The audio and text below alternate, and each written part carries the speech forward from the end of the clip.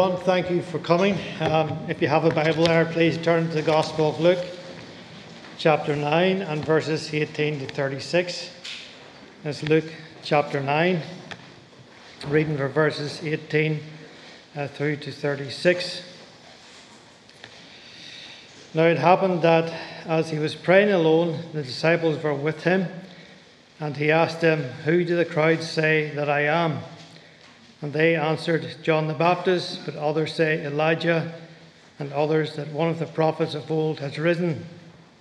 Then he said to them, "But who do you say that I am?" And Peter answered, "The Christ of God." And he strictly charged and commanded them to tell this to no one, saying, "The Son of Man must suffer many things and be rejected by the elders and chief priests and scribes and be killed, and on the third day be raised." And he said to all, "If anyone would come after me, let him deny himself and take up his cross daily and follow me. For whoever would save his life will lose it, but whoever loses his life for my sake will save it. For what does it profit a man if he gains the whole world and loses or forfeits himself? For whoever is ashamed of me and of my words, of him will the Son of Man be ashamed when he comes in his glory, and the glory of the Father and of the holy angels. But I tell you truly, there are some standing here who will not taste death until they see the kingdom of God." Now about 8 days after these signs, he took with him Peter and John and James and went up on the mountain to pray. And as he was praying, the appearance of his face was altered, and his clothing became dazzling white. And behold, 2 men were talking with him, Moses and Elijah, who appeared in glory and spoke of his departure, which he was about to accomplish at Jerusalem. Now Peter and those who were with him were heavy with sleep, and when they became fully awake, they saw his glory and the 2 men who stood with him. And as the men were parting from him, Peter said to Jesus, "Master, it is good that we are here. Let us make 3 tents, one for you, one for Moses, and one for Elijah," not knowing what he said. As he was saying these things, a cloud overshadowed them, and they were afraid as they entered the cloud. And a voice came out of the cloud saying, "This is my Son, my chosen one, listen to him." And when the voice had spoken, Jesus was found alone, and they kept silent and told no one in those days anything of what they had seen. And we trust God will bless the reading of his word to our hearts. This passage which we've just read contains this extraordinary event called the Transfiguration, which refers to the dramatic change of appearance concerning Jesus. In verse 28 of our reading, Luke tells us that this transfiguration took place 8 days after a number of signs. Luke obviously wants us to connect these signs with the transfiguration of Jesus. So before we look at the transfiguration in verse 28, we want to first of all look at those verses that goes before it, verses 18 to 27, which provide that essential background in helping us to understand this spectacular event that happened on the top of the mountain. So verses 18 to 27 can be presented as having 4 sayings. We have Peter's confession, verses 18 to 20. Jesus speaks of his death, verses 21 and 22. Jesus' teaching on what it means to follow him, verses 23 to 25. And finally, a promised foretaste of coming glory, verses 26 and 27. So Peter's confession, verses 18 to 20. Jesus asked the disciples, "Who do the crowds say I am?" The disciples replied, "Some say John the Baptist, some say Elijah, and others says one of the prophets of old has risen." Then Jesus said to them, "But who do you say I am?" And Peter answered, "The Christ of God." That is, you are the anointed one, the promised Messiah. You're the one that we've been looking for and waiting for. In all of the Gospels, the kingdom of God is a prominent theme. In fact, we could say that it absolutely saturates the Gospels. In our reading, it was mentioned in verse 27 when Jesus said to the disciples, "Truly, there are some standing here who will not taste death until they see the kingdom of God." In chapter 9 alone, if we go back to verse 10, we see the kingdom of God is mentioned. And if we even go back a couple of verses more, a few verses more to verse 2, again the kingdom of God is mentioned. And if we go forward in chapter 9 to verse 60 and verse 62, and there again the kingdom of God is mentioned. So it is a prominent theme within the Gospels. We can trace its origins back into the Old Testament, to verses like Psalm 103 verse 19, which says, "The Lord has established his throne in the heavens, and his kingdom rules over all." And we can hear and we can grasp the meaning of the basic meaning of the word kingdom, which is basically God's rule. That's the core of it. His rule, of course, is not merely over the vastness of the universe, but his rule is also over a people belonging to himself. And for God to have a people to rule over as king, it implies that he is also a saving and redeeming God. His kingdom is now present in our world today. He rules in the hearts of his people, having established it through Jesus, the promised Messiah, who died upon the cross and rose again and is now seated in the highest place of authority.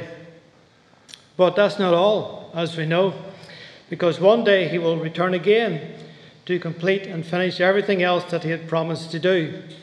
He will establish a new heaven and a new earth, and those who know the Lord Jesus as their own personal Lord and Saviour will be part of it. But from Peter's perspective, things are totally different concerning the Christ of God, the promised Messiah. If the question was asked, "What is the kingdom of God?" the vast majority of Jews would have said something along these lines. We have an expectation.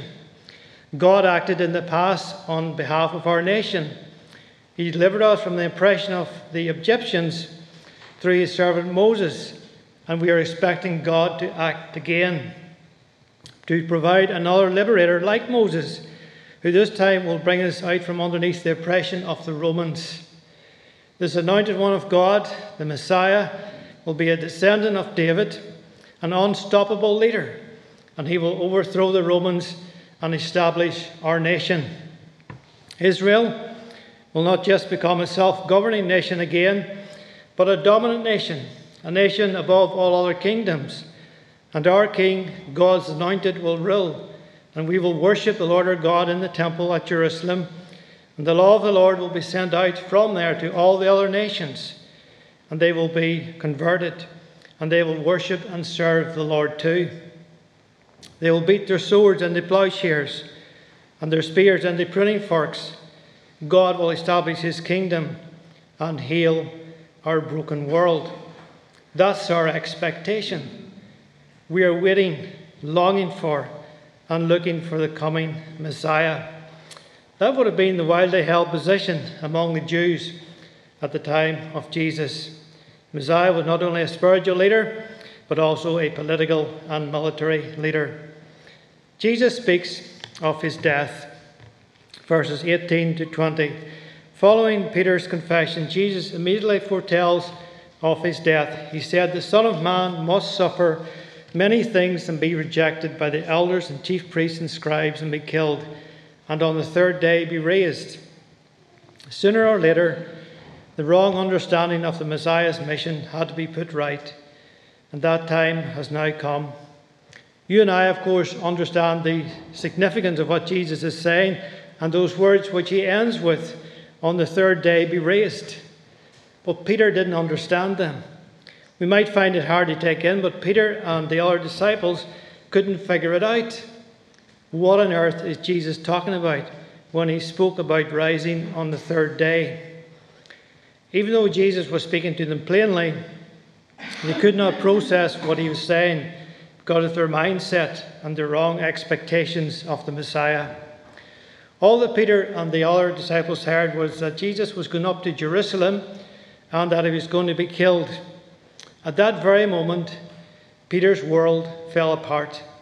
It's no exaggeration to say that he is absolutely devastated. This is the first time that Jesus tells them that he's going up to Jerusalem and he's going to be killed. They were left bewildered, completely confused. They probably thought that Jesus was veering off the path of establishing his kingdom. And we can sense the emotions of Peter. In Matthew's account, we're told that Peter rushes in and he takes Jesus aside and he basically unleashes his abhorrence of what Jesus had just said. "Impossible, Master, that shall never happen to you." Jesus stuck to his position and firmly rebuked Peter. Peter and the other disciples were left shaken. Everything they were hoping for and everything that they'd grown to believe now seemed to be in doubt. It kind of reminds us of John the Baptist, who once said, "Behold the Lamb of God who takes away the sin of the world." And he said it with such certainty and clarity. Later, as he watched how things were developing, probably not the way he expected, in prison, he sent messengers to ask, "Are you the one who was to come? Or should we expect someone else?" Luke 7, verse 19. And how tender Jesus is with John's doubts. He offers him reassurance. "Tell John you've seen not just what you've heard, but everything that you've seen. The lame walk, the blind receive their sight, lepers are cleansed, the deaf hear, the dead are raised up, and the poor have good news preached." This account doubtless encouraged John's faith in who Jesus is. We might ask the question how that reassured John that Jesus was the Messiah, because they fulfilled everything that was written in the prophets, especially in the book of Isaiah.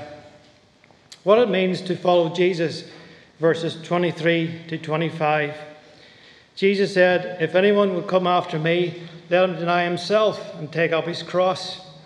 This too must have been hard for the disciples to take in, as it plainly implies that how Jesus was going to die. Sometimes we say or hear others saying, "I have a cross to carry," and maybe referring to some kind of a burden or an illness. But when Jesus said it, it wouldn't have been referring to an illness. What Jesus said would have been well understood by everyone. To take up the cross always led to death. And that's what Jesus was pointing to, death. Because we know that the Romans, how they operated, they forced the criminals to carry their own crossbeam of timber to their own crucifixion. And there they were nailed to it, lifted up and left there to hang on it and to die. To take up your cross and follow me always referred to death. It's about dying. It's not, of course, dying physically, because Jesus said, "Take up your cross daily." It's not something you can do over and over. You can't be crucified over and over. So Jesus is speaking spiritually, but he's still speaking about death. It's dying to self. It was absolutely surrendering yourself completely to God. And when we commit to following Jesus, we are no longer in the driving seat of our own lives. God is. He takes that place. As we live our lives, we seek to live our lives in ways that please Him. This statement would have made would-be followers of Christ think twice, as there is a cost in following Jesus. Following Jesus can bring, of course, opposition. It can bring about the loss of close friends, alienation from family, loss of job, or even the loss of one's life. And these are the realities that some are facing in our world today who follow Jesus. Of course, it doesn't mean that that will always be the case. But the question is, are we willing, if need be, to suffer loss in order to follow Jesus? With the arrival of the Messiah, there was also the expectation that he would quickly subdue all opposition. But instead, Jesus is warning the disciples here that that's not going to be the case, that they too would experience hostility from the world. His call was not to take up a sword to establish his kingdom, but to take up your cross daily and follow me. He also promised a foretaste of coming glory in verses 26 and 27. We need not only to hear Jesus saying, "Take up your cross," but we also have to hear him saying that those who commit to him and surrender their lives to him will receive exceptional reward. In Jesus there is eternal life. In his kingdom is the treasure of all treasures. It is a kingdom of glory. And the remarkable teaching in the scriptures is that those who follow Jesus will not only see that glory, but share in it too. In verses 27, Jesus makes this amazing promise to his disciples that some will not taste death until they see the kingdom of God. Jesus gets where Peter and the others are at. His first declaration that he's on his way to Jerusalem to die on the cross was a great shock, caused confusion and doubt, dashed their expectations, caused them to be dismayed. It shook their faith, and he is mindful of it. He knew that they needed reassurance of who he was and to be strengthened, and what follows did just that. But it would take time for this great event to filter down into their understanding. And not everyone was present. It was only three, Peter, James, and John. But they were to act as witnesses and to share at a later time what they had seen. By the Transfiguration, Jesus is saying to Peter, "Yes, I am the Anointed One, as you believe. And yes, I will establish my kingdom. But its nature is different than what you're thinking. I'm not here to set up a political kingdom." Jesus also makes it clear that the kingdom can only be established in God's way. Verse 22 says that he must suffer and that he must be killed. The Transfiguration itself then, verses 28 to 36. 8 days after the sayings, Jesus took with him Peter and John and James to the top of the mountain to pray. It doesn't seem as if it's going to be a 5 or 10 minute prayer time, but much longer, which wouldn't have been unusual for Jesus. In Luke chapter 6, we read that he prayed all night before choosing the 12. It's not certain when the Transfiguration took place, but many think that perhaps it took place during the hours of darkness, or it may well have taken place very early the next morning. As Jesus prayed, the disciples dozed off and fell into a deep sleep. And when they began to come round, they woke up to a scene of glory. Luke writes that while Jesus was praying, the appearance of his face was changed and his clothes became dazzling white. His change in appearance reminds us, of course, of Moses, whose face became radiant because he experienced the presence of God. But the description here in Luke is different. With Moses, there's no mention of his clothes becoming radiant. The description here is one of glory shining out from Jesus, as if through his clothing. Jesus is presented as the very source of glory. In verse 32, this is clearly expressed. When the disciples came out of their sleep, it is said that they saw his glory. That is the glory of Jesus, in contrast to Moses, who reflected what he had been in. The identity of Jesus is what is in focus here.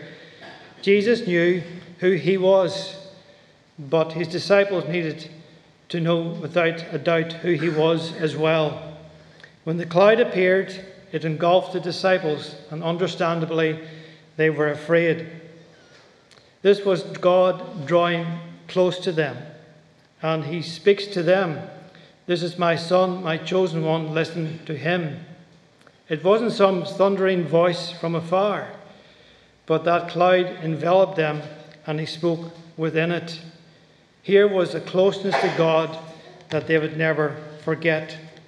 What was spoken is very similar to what we find spoken to Jesus at the time of his baptism, but we can note some differences. In Mark's Gospel, at his baptism, the voice of God spoke to Jesus, "You are my Son." Here the voice speaks to the disciples, "This is my Son." Again, at Jesus' baptism, God addressed Jesus as beloved. But here in Luke 9, he addresses the disciples from the perspective and thus calls him "my chosen one," followed by "listen to him." All of this for the disciples' ears. What a clear declaration concerning Jesus. Peter in verse 33 was speaking when the cloud actually began to envelop them. Although it doesn't say that he knew what he was talking about, he kind of blurted something out. "This is amazing. Let's stay here.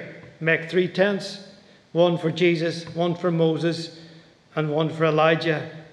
Needless to say, the suggestion wasn't really taken up, and they did the kindest thing possibly for him by completely ignoring him.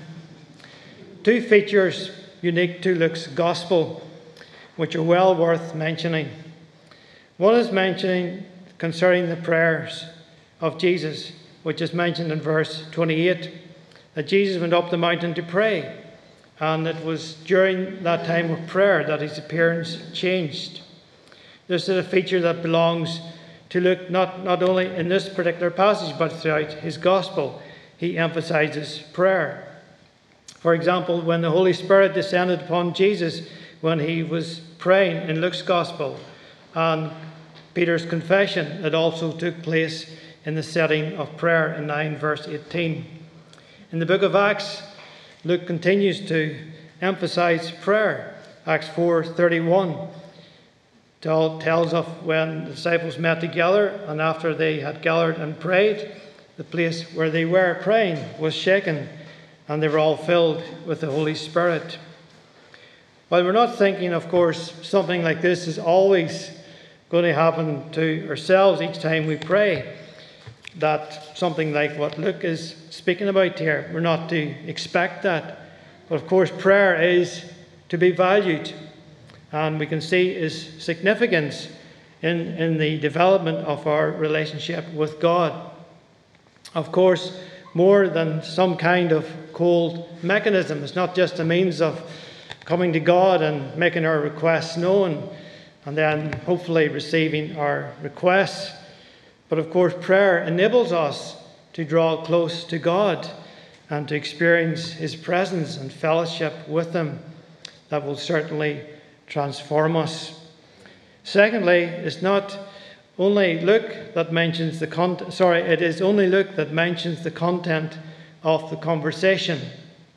Moses and Elijah were talking to Jesus about his departure, which was to be accomplished at Jerusalem. Many commentaries point out that the word departure in the Greek literally means exodus. So they were speaking about Christ's exodus. Moses, of course, led the departure of Israel out of Egypt during his time on earth and overseen the offering of the Passover sacrifice in order to save Israel from God's wrath. At that time, he wouldn't have understood all of the significance, but since passing into God's eternal kingdom, he has now long since discovered the fuller significance of the Passover lamb. Jesus is about to start his departure from Jerusalem. That is, his crucifixion, burial, resurrection, and ascension in order to save lost sinners. Elijah too, during his time on earth, offered a sacrifice in order to win back Israel from her sin.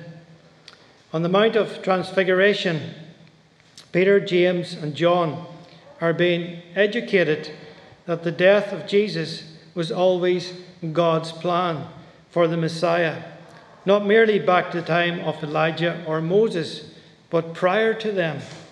Evidently, Peter was a good student, as he later wrote in 1 Peter 1:20, Jesus was foreknown before the foundation of the world.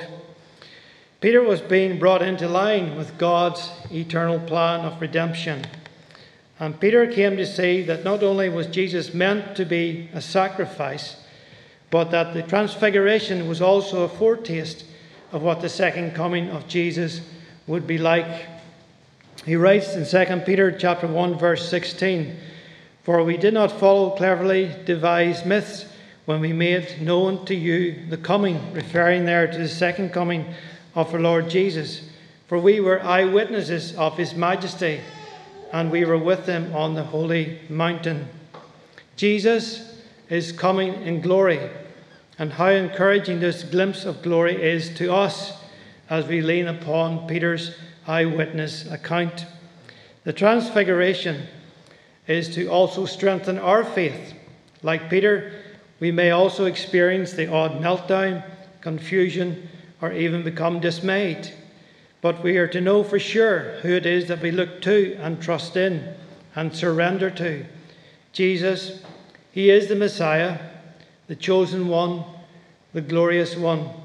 And when he comes back, we will be changed and be like him.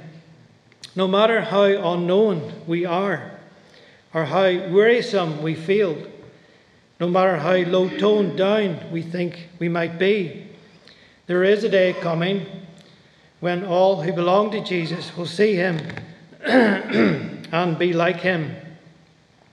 We will shine gloriously like Jesus, as Matthew writes in chapter 13 and 43, saying, "The righteous will shine like the sun in the kingdom of their Father."